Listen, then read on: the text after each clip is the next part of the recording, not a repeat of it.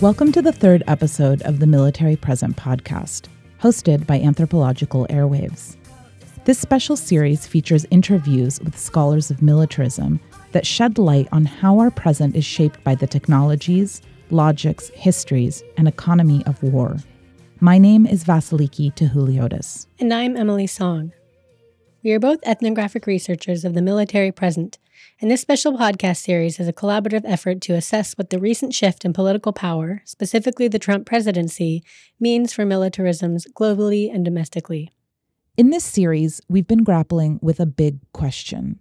How might we understand what is novel about this particular moment of the military present, with its dangerous escalations of force, intensified racisms, and novel destructive technologies, while holding close the longer histories of race and empire that animate and produce it? In the last two episodes of this podcast, conversations with Madiha Tahir and Joe Masco expose the grossly uneven distribution of militarism's material effects and visibility. In the United States, carefully mobilized emotions of fear and terror that go back to the Cold War era, strategically elaborated threats that are now attributed to a diffuse terrorist enemy, and a future harnessed almost exclusively to the potential of terrorist attacks, has served to normalize militarism and render it a largely unnoticed part of everyday life. Madiha Tahir showed us that a similarly radical reconfiguring of social relations is also underway in the official battlefields of the so-called War on Terror. The targeting of bodies by U.S. drones in Pakistan, for example, relies on a range of agents and constant surveillance, both on the ground and from drones in the sky, that rework social relations at what Madiha calls the granular level. In our last episode, Madiha made clear that an approach to war that privileges the perspective of the drone in the sky produces narratives that dangerously obscure the ground, perhaps contributing to why militarism remains a background concern for many who live at a distance from its physical violence. In this episode, we extend our view of war from the ground. We look at the dropping of the largest non-nuclear weapon by the United States and think critically about how it was represented. The massive ordnance air blast, known by the acronym MOAB, was dropped on Afghanistan on April 13th of 2017, and the media responded with a burst of coverage. The largest conventional bomb ever dropped in combat exploded above a complex of caves and tunnels in a remote area of eastern Afghanistan. The top U.S. commander adamant the mission was only about killing ISIS. One military official tells CNN the massive bomb is powerful enough to destroy 9 city blocks. A diameter of 15 to 20 soccer fields, football fields. It will level that area and provide an unbelievable amount of concussion. If you're alive afterwards, you're going to have perforated eardrums and a lot of trauma. General Nicholson says it all went according to plan. Afghan officials say dozens of ISIS fighters killed. We had persistent surveillance over the area before, during, and after the operation and see no evidence of civilian casualties, nor have there been any reports of civilian casualties.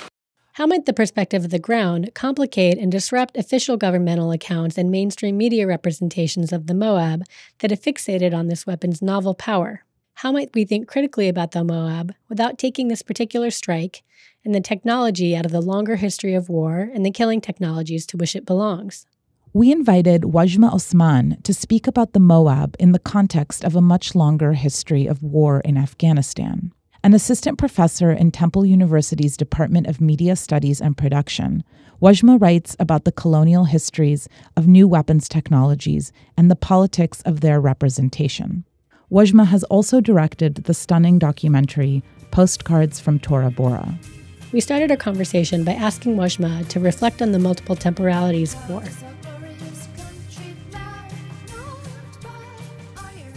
I was born in Afghanistan and I grew up partially in Afghanistan, and then we became refugees, and I spent part of my childhood as a refugee in Pakistan. I remember most of my childhood was around the series of Cold War events. I remember the Soviet invasion, being a child in Kabul. And I remember when there was bombs dropped on the school where I went to school and my mom was a teacher. What I also remember is on an everyday basis, the fear of being surveillanced and having to do everything covertly and knowing that there's intelligence organizations that are trying to find information and trying to find out who is rogue or who is challenging them. And actually, KGB and Khad, which was the Afghan secret police at the time under the Soviet puppet regime there, they overheard my father talking about resisting the occupation and arrested him and a group of his friends, and he became a political prisoner, which to this day has impacted him and the rest of the family very adversely. Those long-term impacts of being under that kind of occupation becomes, on the one hand, mundane, but on the other hand, it perpetually wears down on you. Mm-hmm. So, most recently, I've been traveling to Afghanistan for field work and film work. And on the one hand, there's a suicide bomb and people go to the bazaar and buy vegetables and rice for dinner, or they still have to go and do their laundry. On the other hand, the emotional impact, the physical impact, psychological impact is incredibly deep and detrimental. We're interested in your reading of the mainstream media depiction of the Moab, because we were talking a bit about how the novelty of this bomb may have been played up to kind of show a particular kind of singularity that, as you've been saying, really doesn't reflect the kind of longer duration of the impacts of war. What do you think are the political effects of this way of representing the war, of really fixating on the newness of something like the Moab?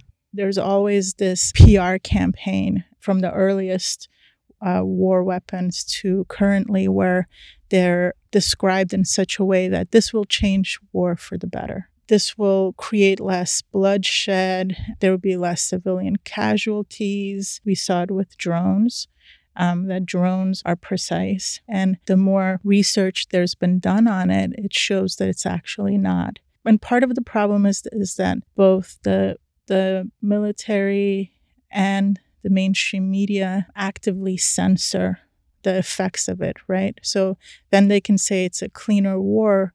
There's been great research done by different human rights clinics and the Bureau of Investigative Journalism and other groups that shows that actually they're not precise, they're not clean, they're damaging in many ways, including the same types of surveillance that the KGB and Khad, which was the Afghan secret police, did on people, by eavesdropping and tapping phones. It's a different type, but it's also surveillance where they're watching people through cameras on drones. So it's new, but it's not new in that respect. And it's still gory. It's just we don't see it. In your recent piece called Jamming the Simulacrum, which is from a volume entitled Culture Jamming Activism and the Art of Cultural Resistance, you've argued that the technological fetishization strategy of the United States has been to use technologies and to prop up technologies as that which can make war ethical and clean up the horrors and messiness of wars to turn them into something clean and sleek. I'm wondering if you see that same strategy being deployed with the Moab strike and the way that it's been represented. Because in that piece, you're really speaking specifically about drones. And I'm wondering if we can take that critique and apply it to other technologies that are quite different in certain ways, right? But maybe not in others. Yeah, absolutely. I think a lot of, what I've written about drones is directly applicable to the Moab too.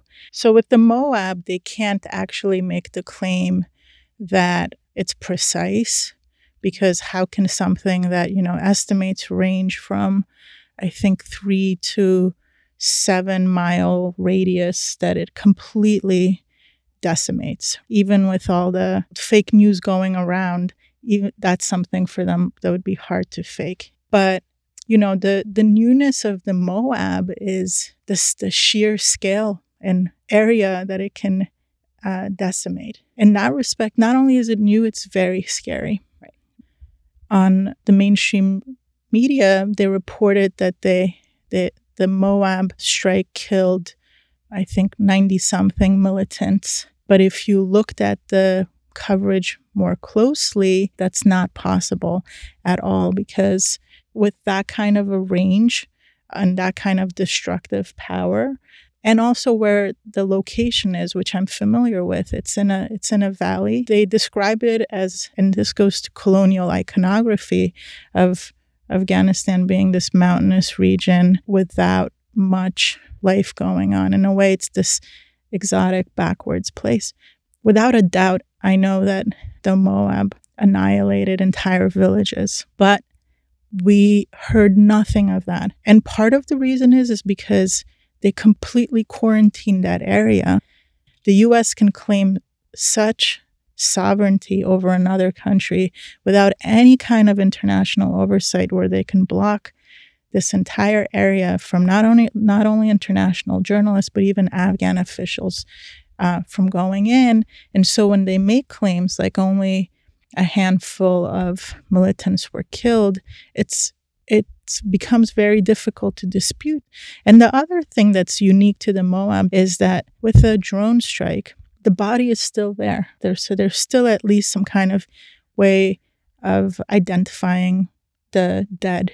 With drone warfare, activism has been useful to a degree in the respect that lawyers in Afghanistan and Pakistan working on behalf of drone victims and their families can show evidence that, no, actually this person was a school teacher in the local village. They had no affiliation with ISIS or Taliban or Al-Qaeda or any of these groups. And so in a situation like this, it's difficult to even do that. And so their claims of pre-framing individuals just by virtue of living in those regions as terrorists become that much more difficult to counter. I was actually curious to ask if you've noticed any of the culture jamming techniques that you talked about being applied to the drone strikes, where people in the Afghanistan-Pakistan border areas where these drone strikes and targeted killings have been carried out have engaged in various projects to bring visibility to this violence that has been very carefully concealed. Since you visit Afghanistan regularly and have connections there, I'm curious if there were any of these techniques being used to bring visibility to the use of this massive bomb in the context of all of this effort to conceal any information about it. Yeah, I mean, I've been waiting. I've been waiting to, see some evidence of that, and hoping that there's people that can bring some visibility to the area that's been quarantined, and also organize to do some culture jamming techniques and strategies to show the number of people that were actually killed, the environmental impacts, and all kinds of other impacts. But so far I haven't heard anything, and I have family that doesn't live far from there. And like you said, I go back frequently, and I know a good number of journalists that are Afghanistan-based. But across the board, they've had so much difficulty getting there. And I think that's also something that's new or unique to the war on terror and where we're going. And now with the media corporations and monopolies becoming more empowered and also more entrenched with the government, there's even less of a likelihood that we can get that kind of coverage. But having frontline, on-the-ground coverage of war is really important. I think the level of censorship that I've witnessed has definitely decreased the likelihood of culture jamming and activist activities. And I think we need to think about new mechanisms and new ways of bringing the war home again. And by bringing the war home again, I mean documenting it and showing the evidence of what's happened. So we began the conversation by talking about newness as a way to think about the narrow focus on specific military technologies and how they can sometimes eclipse the role that military policies play in enacting specific forms of violence and harm. What are your thoughts about the work that newness might do in framing specific political discourses as more or less complicit with the military-industrial complex? For example, I'm thinking about what it means to distinguish between the particular forms of militarism enabled by the Bush administration as opposed to the Obama administration, and the Obama administration as opposed to the Trump administration. Did these distinctions come up in your work?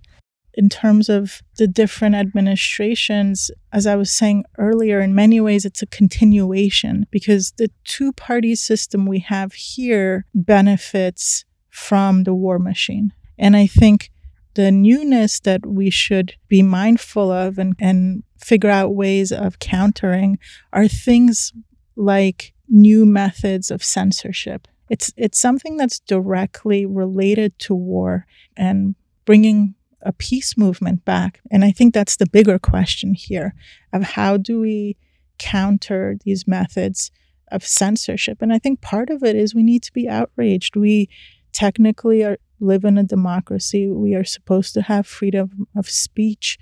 We've so far been discussing newness as an analytic with very important political effects that's deployed by the U.S. government and its allies and the media that's allied with the interests and objectives of the U.S. government. But your last comment also made me think about how newness is oftentimes articulated by those people who are anti-war. So newness is, on the one hand, a way of celebrating new military technologies and strategies. It also becomes a way of condemning them. To what extent is thinking about singularity and newness not a very effective political strategy? I think newness is an effective strategy by advocates who are trying to revive the defunct anti-war movement.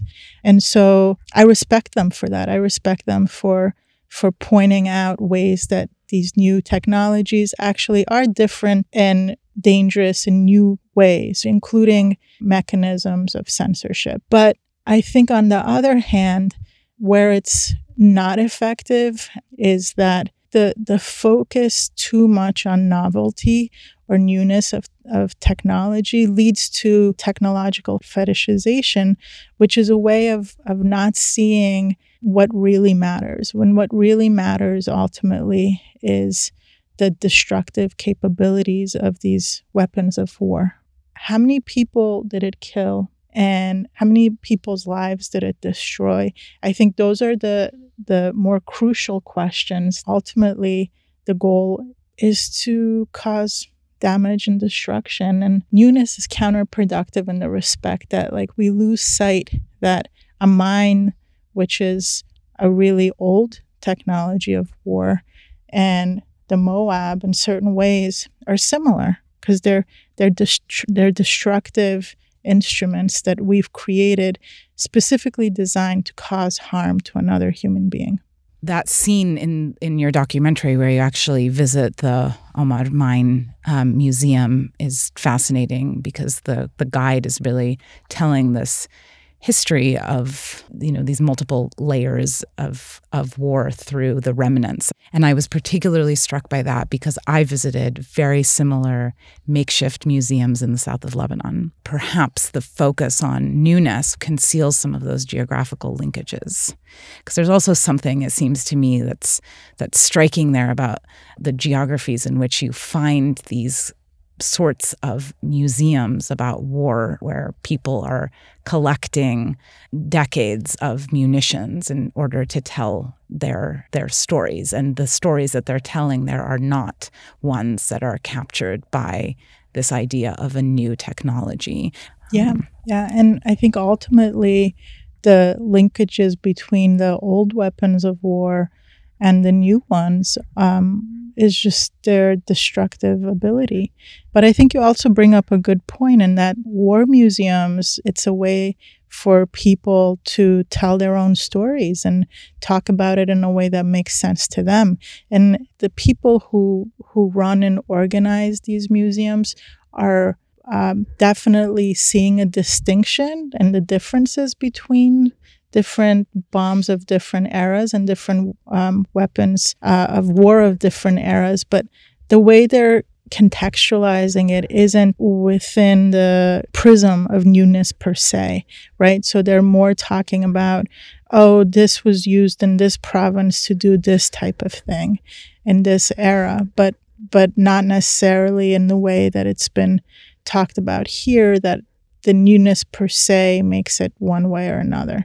I mean, I'm curious, thinking about this concept of newness, about how other kinds of technologies that are not necessarily weapons, but are also technologies of war, political strategies, humanitarian organizations, and different kind of constellations of the war machine, some of which are destructive and some of which are in the service of doing a certain kind of recreation or reconfiguration of things on the ground. And I'm curious how our conversation about newness might apply to things that are not necessarily weapons, but are otherwise kind of engaged also in the war-making effort.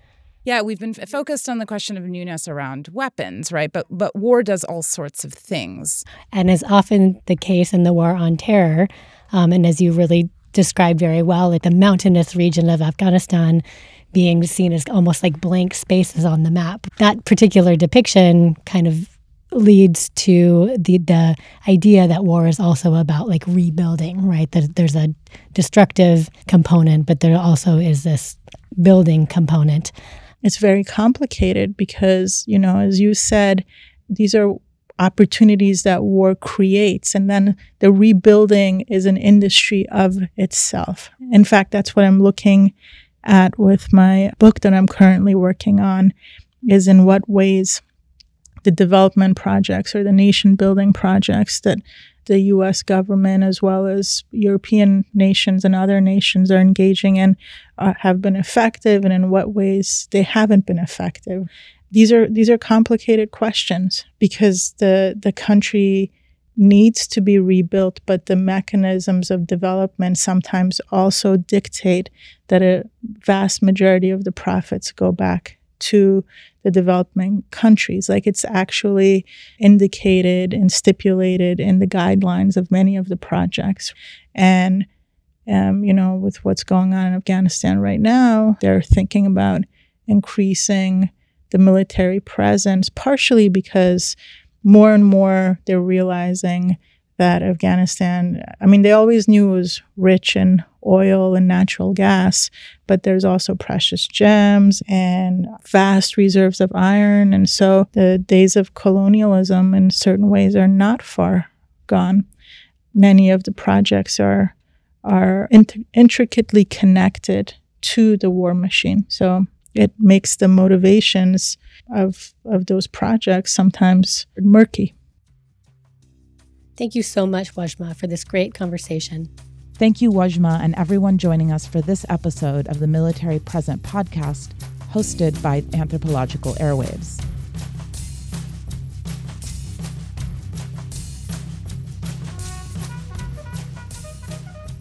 In our next and final episode, anthropologist and physician Omar Diwachi talks about war and the production of ungovernability in Iraq. Omar blurs easy distinctions between the direct and indirect effects of war and discusses new strains of multi-drug resistant pathogens spreading across the Middle East and potentially threatening the viability of antibiotics. We hope you'll join us.